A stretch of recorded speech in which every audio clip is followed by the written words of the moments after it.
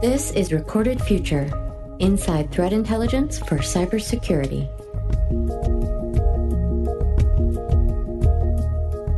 Hello, everyone, and welcome to episode 97 of the Recorded Future podcast. I'm Dave Bittner from the CyberWire. Our guest today is Chris Betz, Senior Vice President and Chief Security Officer at CenturyLink. His career journey has led him through a variety of well-known organizations, including the U.S. Air Force, NSA, CBS, Microsoft, Apple, and now CenturyLink. He shares some of the lessons he's learned along the way, his leadership style, the challenges he sees the industry facing in the near future, as well as his thoughts on threat intelligence and privacy. Stay with us.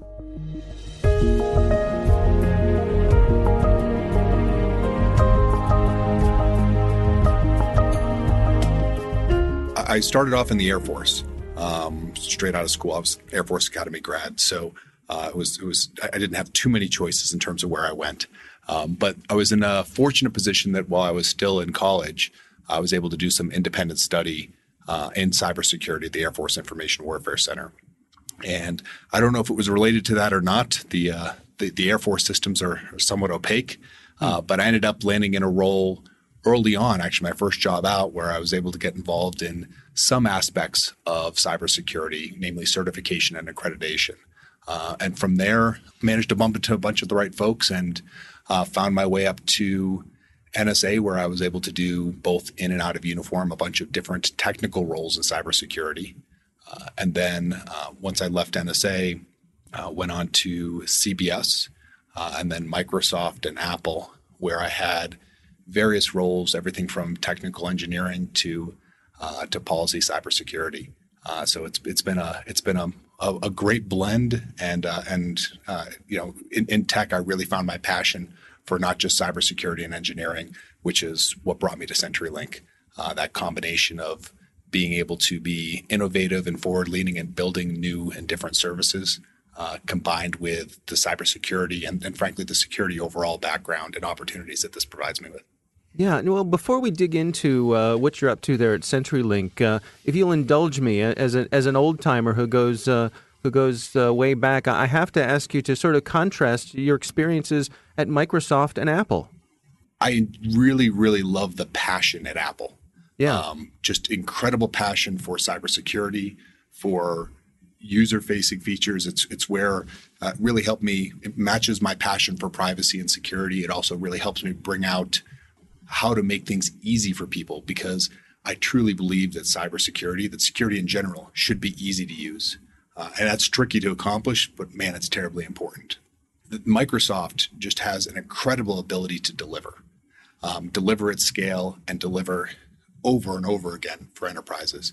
And so learning from how they engineer and build big cloud services and systems for enterprises was an incredible experience as well. And so I really think that while they have very different cultures and very different approaches, it's a great combination of experiences and really some dynamic places. How neat for you to be able to have gone through both of them to get take with you the benefits from two very different cultures. I've been really blessed by opportunity to be at a number of different companies with very different cultures. It's both a challenge to learn what's important in the different cultures, as well as a great opportunity, as you said, to be able to bring out different things from each place and continue to build a better me and a better security organization. So let's dig into your day-to-day at CenturyLink. Before we dig into that, can you sort of give us an overview? What does CenturyLink do? What's the breadth of the products and services that you provide? CenturyLink's an incredibly fun organization.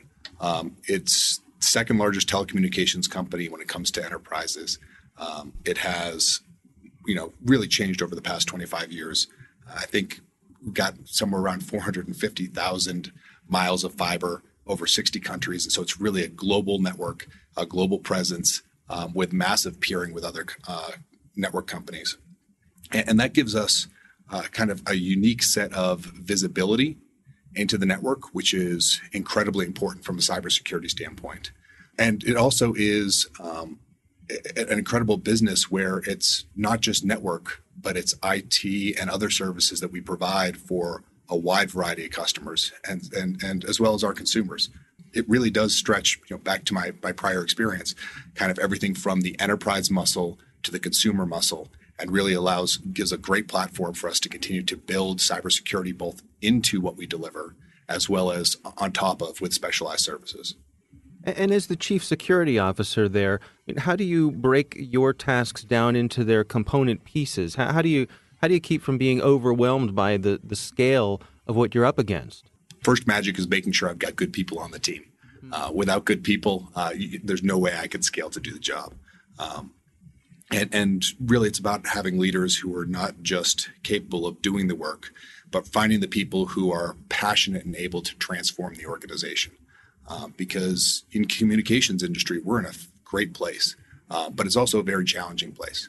We're moving from very traditional telecommunications models that come out of Ma Bell and into a field that is so technology oriented that within the next 5 to 10 years, it's going to be very, very difficult to tell the difference between us and the big tech companies.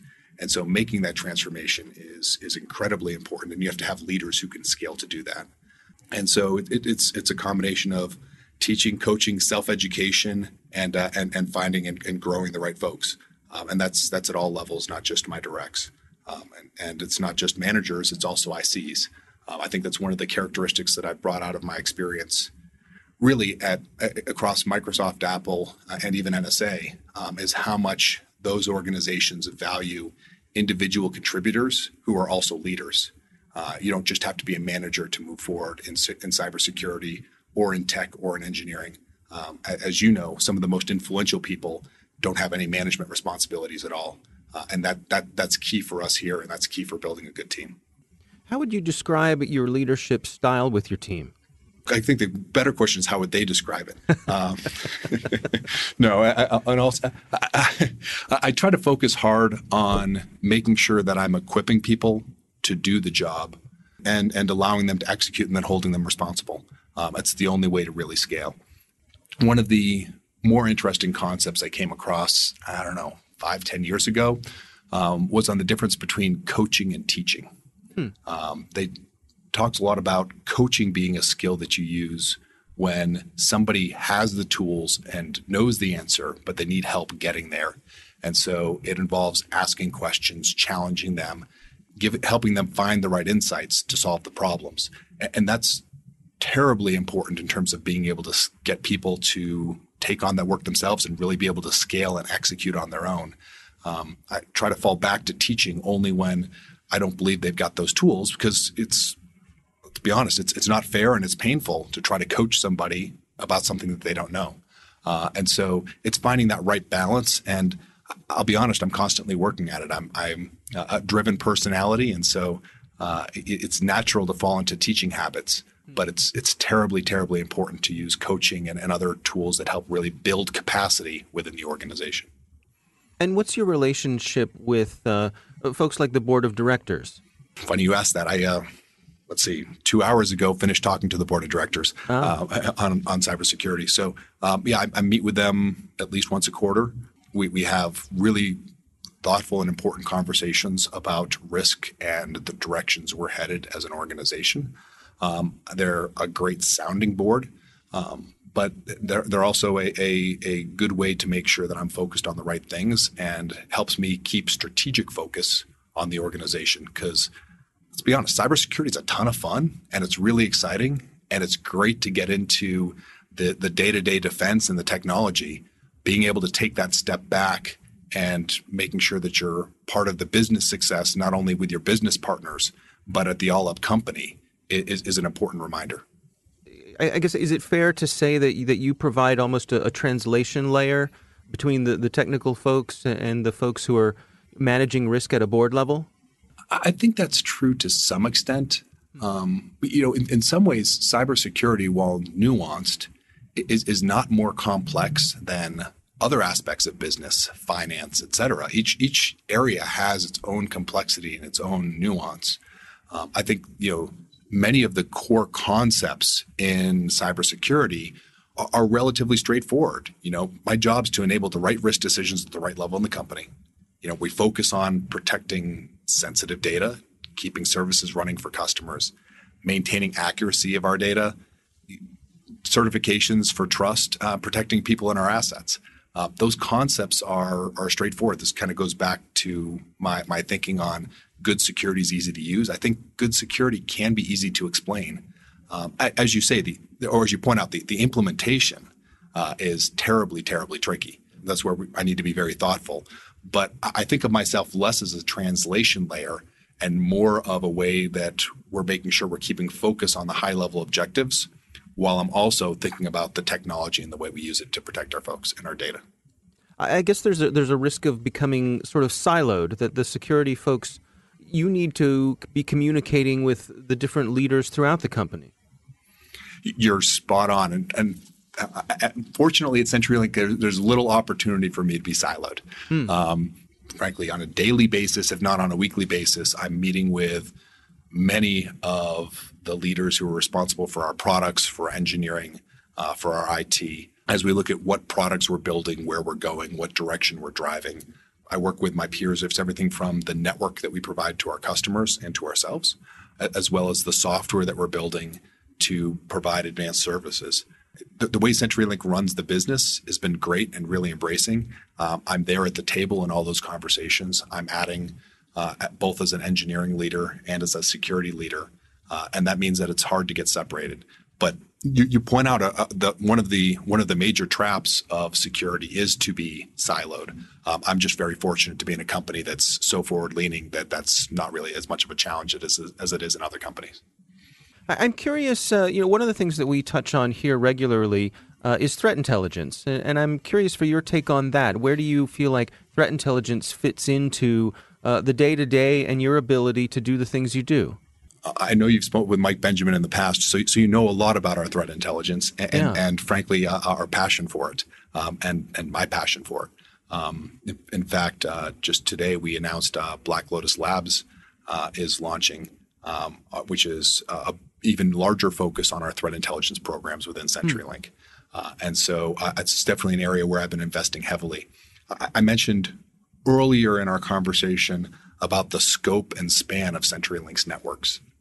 And that gives an incredibly rich place for us to be able to observe and counter malicious activity of all sorts. We get well over 100 billion net flow records each day. I think it's up into 115 or so billion net flow records each day. Based on that and a set of honeypots and honey networks and some other neat technology, we're able to monitor, many thousand C2 command and control servers on an ongoing basis. And that turns not only into threat intelligence that enables our products to be more secure, but a big part of how I think about cybersecurity is that, and one of the big advantages of being a large communications company is that I think we should do our best to provide a cleaner internet experience, a cleaner network experience. And to that end, we take on nearly 40 command and control networks every month and knock them off our networks, knock them globally off the internet, and really block that traffic. It helps reduce distributed denial of service attacks. It also takes a bunch of malware command and control off the internet. And so that capability to act based on the threat intelligence is really exciting. And so as you point out, threat intelligence is a crucial part of what we do. It's something that we're investing heavily in from a machine learning standpoint, from an automation standpoint, from a big data standpoint. But it's not just to learn, and it's not just to share with other people. It's also to be that execution arm that takes action to provide cleaner internet experience. And what is your philosophy when it comes to sharing information with other organizations? Obviously you've got competitors out there. You are a business, and it strikes me that also as a security company, there's a benefit for everybody to be able to share some of that information around. We share and consume avidly with other partners.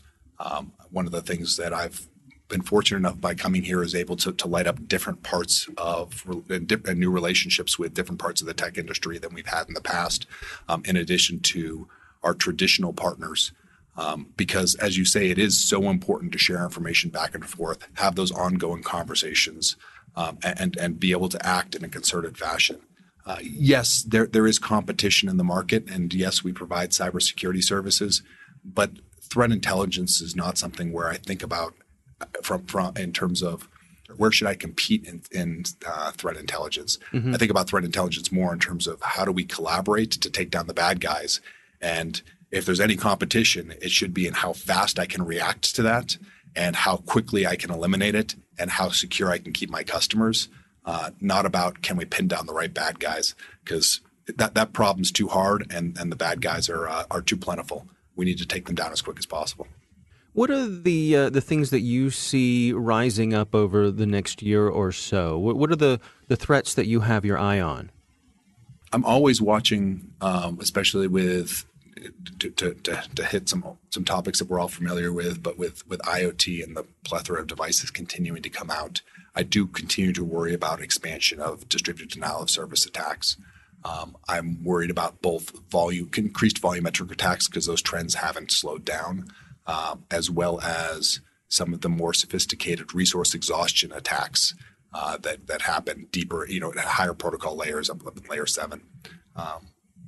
So those are always top of mind to me because they're so disruptive and carry so many secondary effects, even on the organizations that aren't targeted. And frankly, they're too cheap. People can go in the black market, pay a minimal amount of money, and have massive impact, and that's very concerning. I think that some of the geopolitics are going to continue to drive a much more combative cyber environment from a sophisticated actor perspective. I think that it's going to be continuing to be very important to discuss what are thoughtful norms that people can be held accountable for and that countries can be held accountable for, because I don't see that environment getting any easier. And as there's a number of different questions about what are norms internationally, whether it be Brexit and other events in Europe, or the relationships that the U.S. and other countries have, or even changes in the global space between China, Russia, and the Middle East, it's going to be continue to be a challenging environment. And large companies like ourselves and small companies around the world, as we participate in global trade, are going to be affected and need to pay a lot of attention to it.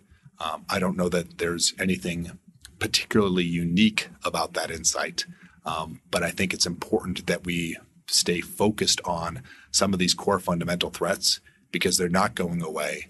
And while we see a lot of discussion and speculation about some new and novel things, and we have to keep an eye on those, we can't lose sight of the ongoing and enduring kinds of attacks that we see and how to defend against those. Where do you think an organization like CenturyLink, your responsibilities lie when it comes to privacy? Privacy is near and dear to my heart. It is something that I think is incredibly important. I've been very interested in watching the tapestry of regulations around the globe occur. I think CenturyLink's been very clear about our perspective in terms of how important customer data is, how important privacy is. And we spend a lot of time making sure that we offer services that enable our customers to be both private and secure. I think I've been really enjoying watching the trend. I think it's going to be challenging to balance the thoughtfulness in terms of how we make systems private and secure while still remaining usable. And those are some big challenges we're going to have to deal with over the next few years in regulation. But I'm happy to be part of a company that takes privacy as seriously as we do and is focused on it on the going forward basis. With the unique view that you have, with that global view of the internet and communications that you enjoy in the position that you have with a company as large as CenturyLink, what sort of words of wisdom do you have for the rest of us? Start with the fundamentals. They don't go away, but there's a reason why phishing, unpatched systems, et cetera, remain a key issue. Second is focus on core versus context. I think there's other language for that's become more popular recently, but I work hard on making sure that the things that I'm focused on are unique to us, and where we can use solutions that are well put together, I'm going to look at outsourcing them because there are companies out there that are going to be spending a ton of time and energy getting really, really good at this specific area. And I don't need to rebuild that internally. I should just leverage that. The ability to execute threat intelligence on email is not something that I've got an in-house capability for today. It's something where I partner with others who are able to take the threat intelligence, both ours and other people's, and really execute that to make sure our emails are as protected as possible. And so I've chosen not to make that core. If at some point I choose to make that core, potentially I'm going to go put a bunch of engineering cycles in, then I'm going to triple down on it.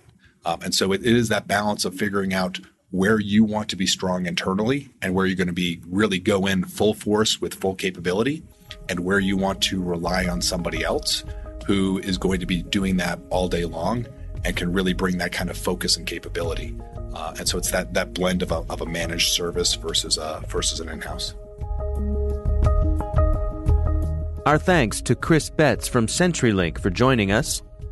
Don't forget to sign up for the Recorded Future Cyber Daily email, where every day you'll receive the top results for trending technical indicators that are crossing the web. Cyber news, targeted industries, threat actors, exploited vulnerabilities, malware, suspicious IP addresses, and much more. You can find that at recordedfuture.com/intel. We hope you've enjoyed the show and that you'll subscribe and help spread the word among your colleagues and online. The Recorded Future podcast team includes coordinating producer Zane Picorni, executive producer Greg Barrett. The show is produced by The Cyberwire, with editor John Petrick, executive producer Peter Kilpie, and I'm Dave Bittner. Thanks for listening.